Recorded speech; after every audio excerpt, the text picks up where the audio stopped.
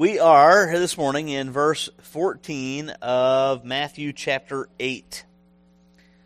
Jesus has made his way down off the mountain into the city of Capernaum, which is on the shore of the Sea of Galilee. And that also happens to be the city where Jesus called Peter, James, and John, at the very least, of the disciples. Something to note real quick before I go any further.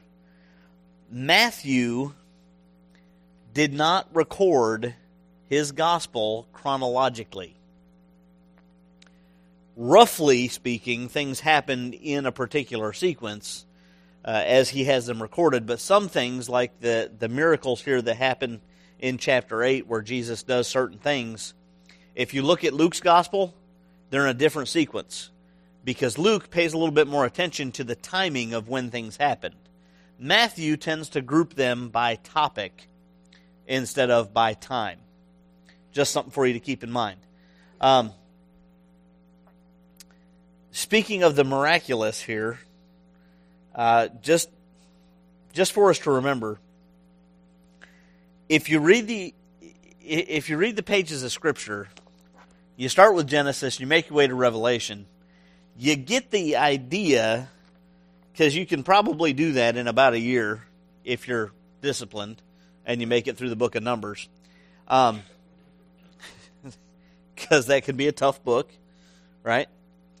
You might kind of get the impression that miracles happened all the time while the text of Scripture was being written. That's not the case, because if miracles happened all the time, they would no longer be miracles, they would be commonplace.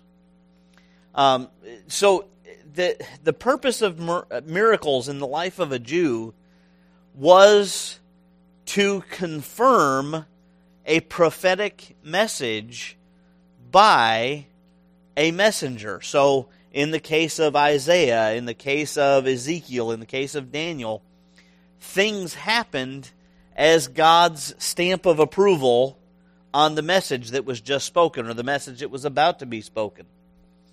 So the biggest number of miracles that take place in Scripture happen around the life of Jesus. Period. The 3-year period of his ministry is the period of the most densely packed happening of miracles in all of Scripture. And that is because, as Jesus was ministering, as he was teaching, God was giving the sign to the people that this is my message. This is indeed my Son. So something for us to remember as we come to chapter 8, verse 14. Let's all stand this morning. I'm going to read from 14 to 22.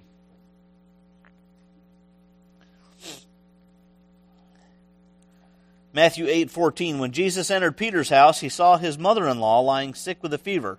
That's Peter's mother-in-law. He touched her hand, and the fever left her, and she rose and began to serve him.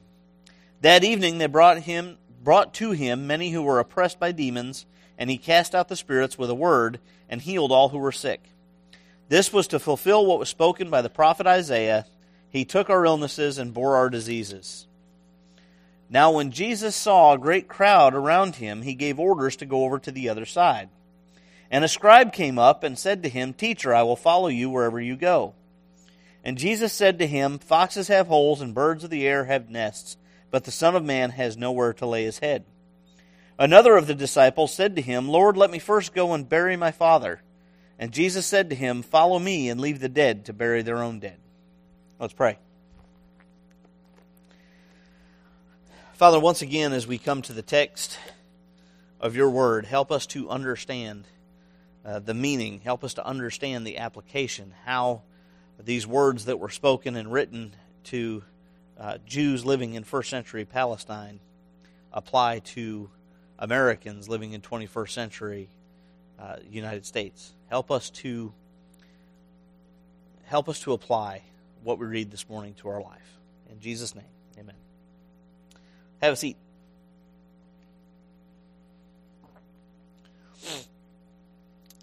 So, well, Jesus was teaching on the mountain there when we spent all that time from chapter 5 through chapter 7 in the Sermon on the Mount. There was a huge crowd that was gathered, but Matthew tells us that specifically Jesus was teaching his disciples. Whether that was those who came particularly to listen to him or those who he had called to be followers, those were the ones that he was teaching. And of course, among the ones that Jesus had called, we had, as I've already mentioned, Peter and his brother Andrew, James and his brother John.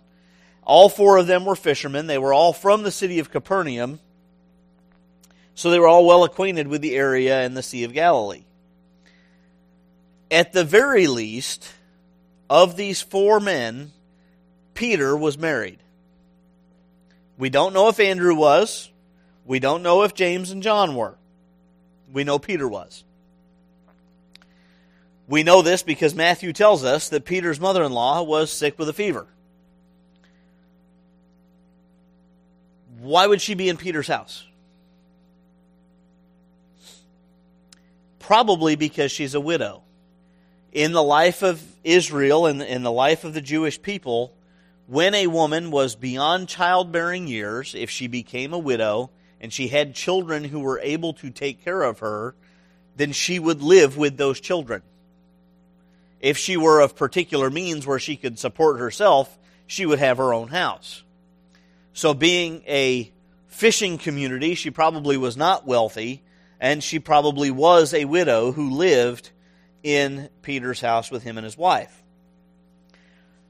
Jesus walks into the house, and Matthew doesn't give us a whole lot of detail. He says, Jesus entered Peter's house, saw his mother-in-law lying sick with a fever, and then he touched her hand, and the fever left her, and she rose and began to serve him. Why do you think that Jesus would have done this? There's a couple possibilities.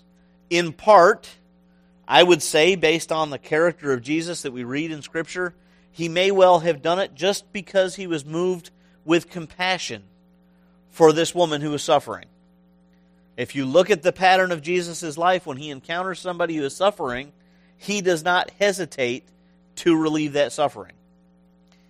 This was also a member of Peter's family. Now, Jesus, in his divinity, knows the end from the beginning, right? He knows who Peter is. He knows Peter's heart. He knows Peter's thoughts. He knows Peter's faith. He knows Peter's propensity for putting his foot in his mouth. So maybe Jesus did this as a little bit of an additional sign to help Peter's faith. As with a Jew, Peter was aware of the requirement to test the message of a prophet.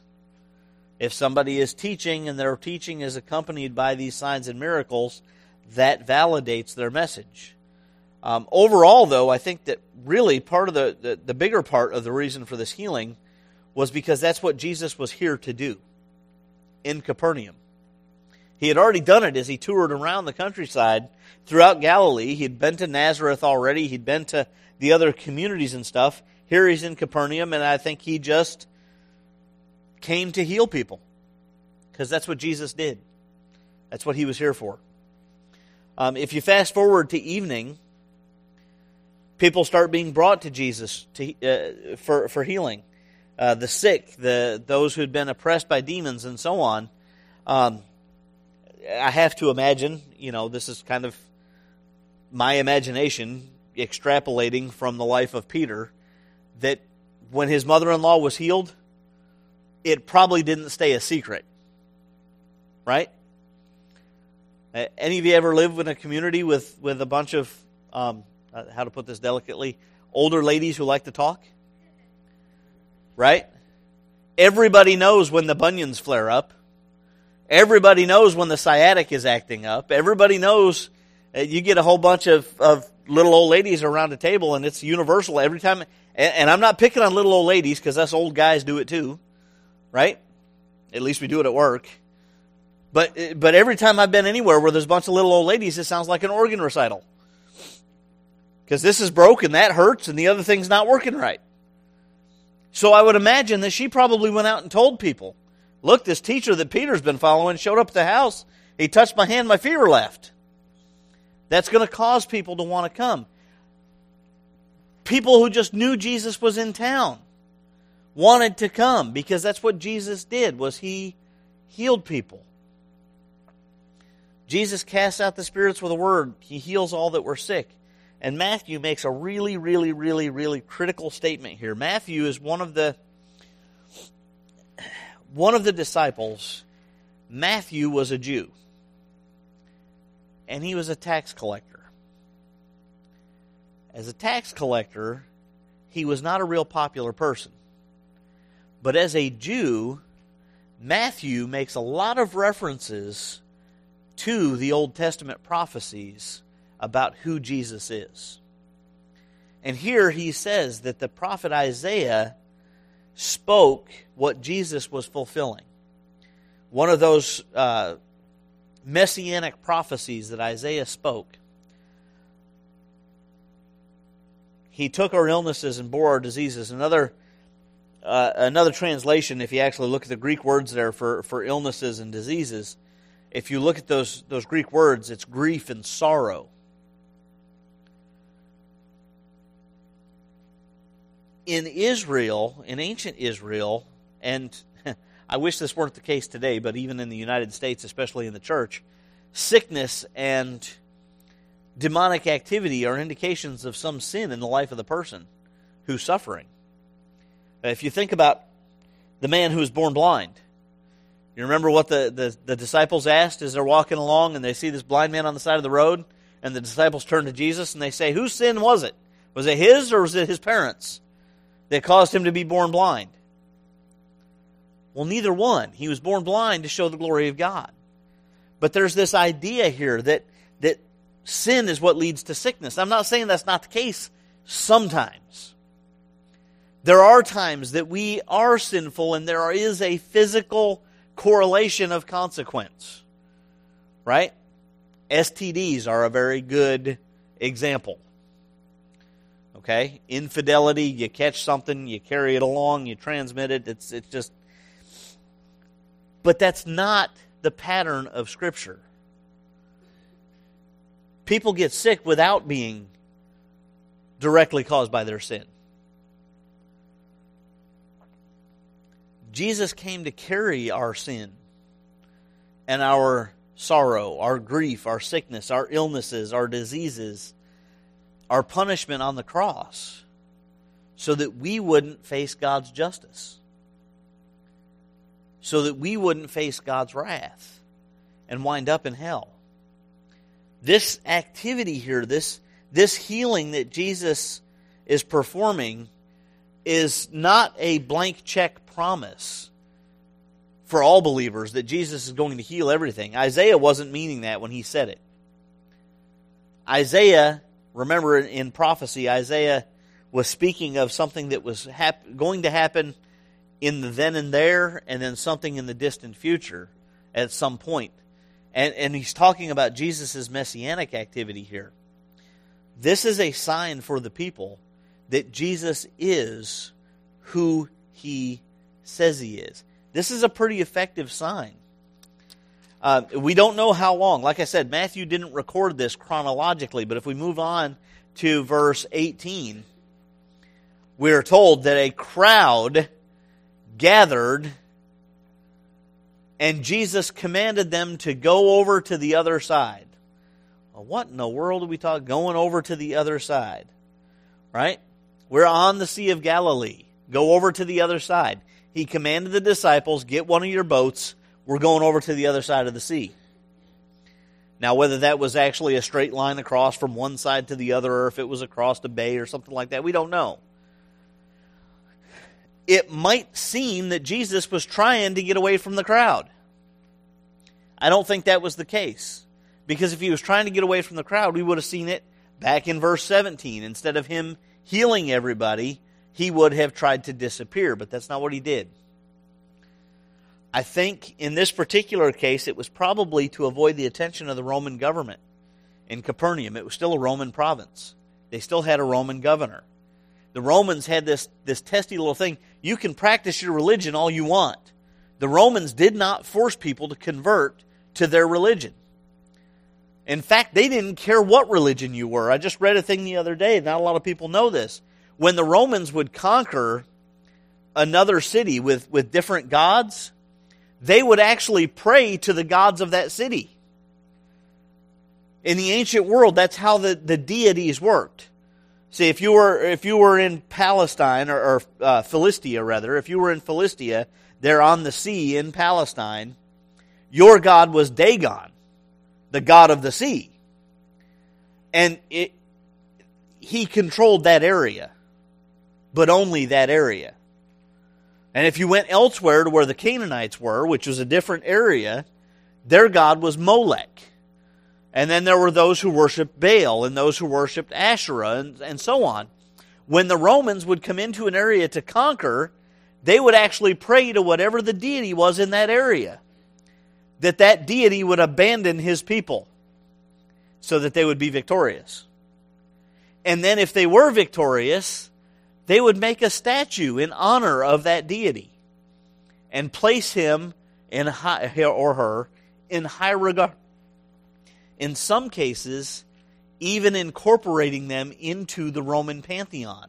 The Romans didn't make people quit worshiping. You can worship your God. He's not one of ours. That's fine. But here's the deal. The Romans were keenly aware of the power of large crowds. Because when you get a bunch of people together, especially in a whipped up religious furor, what happens is you wind up with a riot. You wind up with a rebellion. So the Romans would quickly come in to break up religious gatherings. So Jesus may have been trying to prevent that. So he commands his disciples, let's go over to the other side. If they go over to the other side of the sea, it's not a second gathering in Capernaum, it's someplace else. The people can follow. We'll make sure they know where the boat's going, which lends me to believe it may have just been across a small part of the water to a different town that he was aiming, not a straight line across the Sea of Galilee. As they're getting into the boat, Matthew tells us that a scribe came up to talk to Jesus. Now, the role of the scribe in ancient Israel, in the time of Jesus, the role of the scribe was to copy Scripture. That was their job.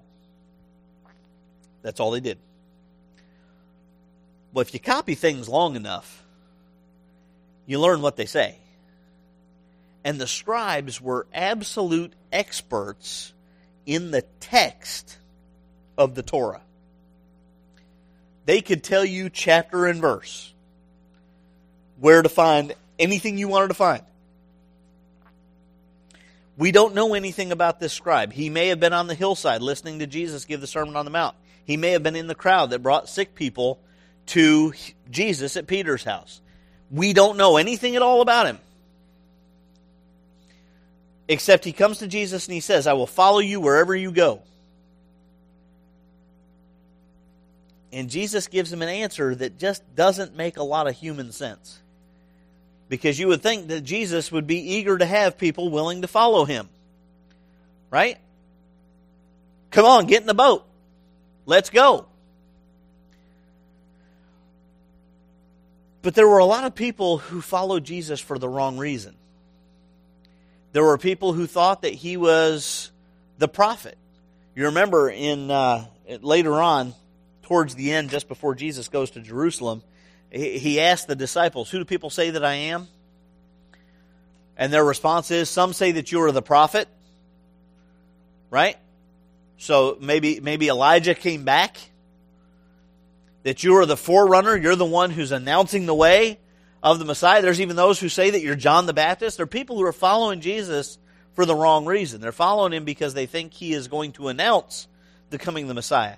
There are those who think that he was the Messiah, but that he's got a sword behind his back and he's ready to kick the Romans out. And then there were those who followed Jesus just because he was famous. Because you know what happens when you hang around people that are famous, right? Some of that fame and fortune is going to rub off on me. So Jesus doesn't go out of his way to collect followers outside of calling the disciples, the 12, And then at one point we know that there's this group of the 70 that go out that he sends. But outside of calling these small groups of disciples, Jesus gives an answer right here that seems to put up a roadblock. Jesus said, foxes have holes, birds of the air have nests, but the Son of Man has nowhere to lay his head. He's not crying out for sympathy. He's telling this guy that basically, if you follow me, you're going to leave everything behind. It's going to leave you destitute. It's going to leave you broke. If you decide to take the step to follow me, you're going to give everything else up. Even the animals of the wild have a home, but Jesus doesn't.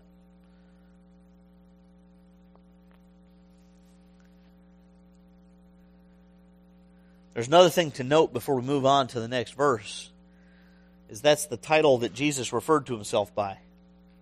Take a look there in verse 20.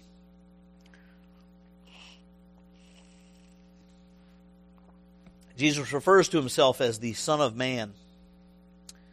That is the most common name that Jesus calls himself in the Gospels. That's the most common way for him to refer to himself. A lot of people understand this statement, and when you read it, it makes sense, Son of Man, that this is talking about Jesus' humanity. And there's a degree to which that may be the case. But there's a more important meaning behind this title that you can find in Daniel chapter 7, verses 13 and 14. Daniel chapter 7, Daniel's having this vision of the Ancient of Days, which is God, seated on his throne, and all the things that are going on at the end of time. And in verse 13 he says that he saw one coming like a son of man, who is presented to the Ancient of Days. And he receives a scroll, and he receives a kingdom, and he receives power and authority and dominion and glory. Well, when Daniel uses that phrase, one who appears like a son of man, he is making it clear that this is not an angelic being, but one who appears to be human. Again, kind of touching on Jesus' humanity. And when he comes before God seated on his throne, he's presented with dominion and power and glory. So by Jesus using this title to identify himself, he is declaring himself to be Messiah. See, there's a lot of people who argue with Christians and say, well, Jesus never claimed to be God. Really? Because that makes a pretty clear claim. Because who is it that God is going to give dominion and power and glory to? Right, because the only one who deserves glory is God, right? He's not going to give it to a man. And yet Jesus receives glory from the Father. That's a claim to deity. So he was declaring himself to be Messiah, but not the Messiah that the people were looking for. The one who would come with a sword, setting up his kingdom and his authority and setting up his power. This is why so many people missed his coming. Who would expect that the guy who identifies himself as one coming like a son of man, who receives power and authority and glory and honor from God seated on his throne, who would expect him to show up as a preacher from a poor family who has nothing and who spends his life teaching and healing people? That doesn't fit. The pictures don't line up. They expected somebody who had wealth and power, not humility and meekness. Matthew records in verse 21, another of the disciples came up and said to him, Lord, let me first go and bury my father. Jesus gives a very harsh answer. Now, it could be that the father had recently passed. Maybe he was terminally ill. At any rate, this disciple is applying the fifth commandment. Anybody know what the fifth commandment is? Honor your father and your mother, so your days may be long. That is the one commandment with a promise. Honor your parents or they're going to kill you. This disciple was applying the fifth commandment because a proper Jewish burial was critical to showing honor to your parents. So the request was not a bad request. And Jesus gives that, let the dead bury their own dead. That's harsh. And Jesus just got, in the Sermon on the Mount, Jesus said, I didn't come to abolish the law, but to fulfill it. And here he tells this disciple, don't worry about burying your dad. What? That doesn't make any sense. Later on, Jesus is going to say, unless you hate your mother and father, you can't be my disciple. Wait a minute. There's a problem with this picture. The problem is with our understanding. There are a couple of different interpretive options that we have with this statement that Jesus made, where he said, follow me and leave the dead to bury their own dead. Number one, there was a Jewish burial custom. Well, let me ask this question. How many of you have heard of an ossuary before? Right? Anybody know what an ossuary is? It's a box with bones in it. So the Jewish burial custom, they didn't have undertakers and embalmers and formaldehyde and preservatives like we use now. When they buried their dead, they would wrap them in cloth, and in between the layers of cloth, they would put spices and ointments and lotions and stuff, not to preserve the body, but to mask the stink. All right, you remember when Lazarus died and Jesus showed up 3 days later? Because that was the Jewish understanding of when the soul actually left the body was after 3 days. You didn't know that, did you? Yeah. They understood that the soul left the body after 3 days. So when Jesus showed up after 3 days, there was no chance that it was just an illness. Lazarus was dead. So when he comes up to the tomb and he commands the tomb to be opened, Lazarus' sister standing there and says, Jesus, don't. He stinks. 3 days of decay in the Galilean desert. Okay? I smelled roadkill before in July. It's not good. I can't imagine it confined in a cave where the tomb was. So, the tradition in Israel was to bury the body and let it decay and let that process happen for a period of about 1 year. After which point, what's left? Bones. Just bones. All the soft tissue is gone. So then they would open the tomb, they would take the bones and they would put them in an ossuary, and then they would put the ossuary in basically a mausoleum type situation like we see down here in the South, because if you bury caskets underground and we have a hurricane, it's like a toaster. The caskets pop back up. That's why they use mausoleums down here. So they would put the ossuary away. So it's possible that when he was saying, let me bury my father, he was actually asking to postpone his following Jesus for a period of at least a year. In other words, Jesus, I want to follow you, but not right now. That's not the way to approach the Christian life. It's also possible that Jesus was talking about the spiritually dead condition of sinners, leaving the spiritually dead to bury their own. In other words, what do you have to do with somebody who is unsaved? I don't think that was the case.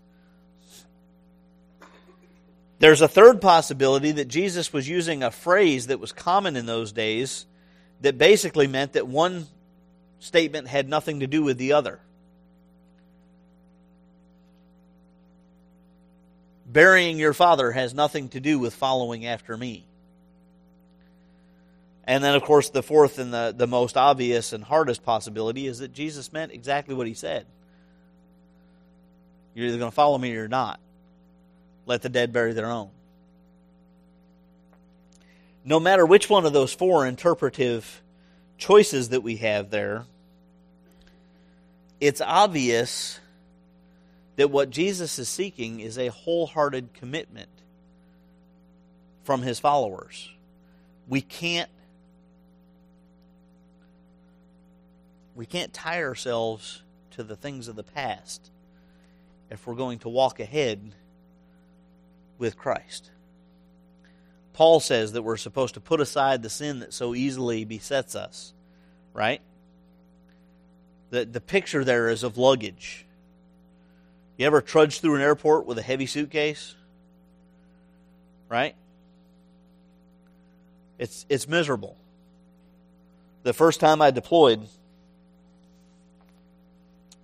I flew from Newark, New Jersey to Pittsburgh, from Pittsburgh to Frankfurt, Germany. And it was a deployment, so I didn't get to carry my nice Samsonite suitcase with roller wheels. No, I had a green A-bag that weighed about 750 pounds because it was full of chem warfare gear. And then I had my duffel bag that had all my uniforms and combat boots and everything because I had to fly in civilian clothes. You don't want to paint a big target on your back when you're flying overseas. And then I had one small carry-on duffel bag that had my other personal stuff in it that I got to do. Woohoo! One little duffel bag of personal stuff and a whole bunch of professional gear. So as I'm trying to get through the airport hauling these things, I was moving just about as slow as it is possible to move and still be called moving. Because I couldn't go but about 3 feet before my hand was going to explode from carrying that A-bag. And on my back, I'm bent like this because my C-bag, my duffel bag on the back, weighed about 400 pounds. So I'm walking. It's a big bag, kind of looks like a garbage can. Yeah, it had lots of stuff in it. So I'm walking like this through the airport. And then somebody pointed out to me those little carts you can rent, right, to put the bag on. That made life a whole lot easier. Hey, I like these. But that idea of dragging the weight behind us, you know, whether Jesus was talking about somebody being spiritually dead or he was talking about that process of burying the bones a year later, or whether he was, whatever it is, Jesus is saying, when you make the commitment to follow Christ, there's luggage that you leave. There's stuff that you let it go. And you move forward with where Jesus is telling you to go. And that luggage might be toxic relationships with people. It might be sin that is holding you down. It might be a job. It might be, who knows? Jesus is looking for wholehearted commitment to follow him. Not half-hearted. Not like Lot's wife when she left the city before it was destroyed. As they're running away, instead of looking towards her salvation, what did she do? She turned and looked back at what she was going to lose. And she turned to a pillar of salt. So we need to not look back. Jesus wants wholehearted commitment from us.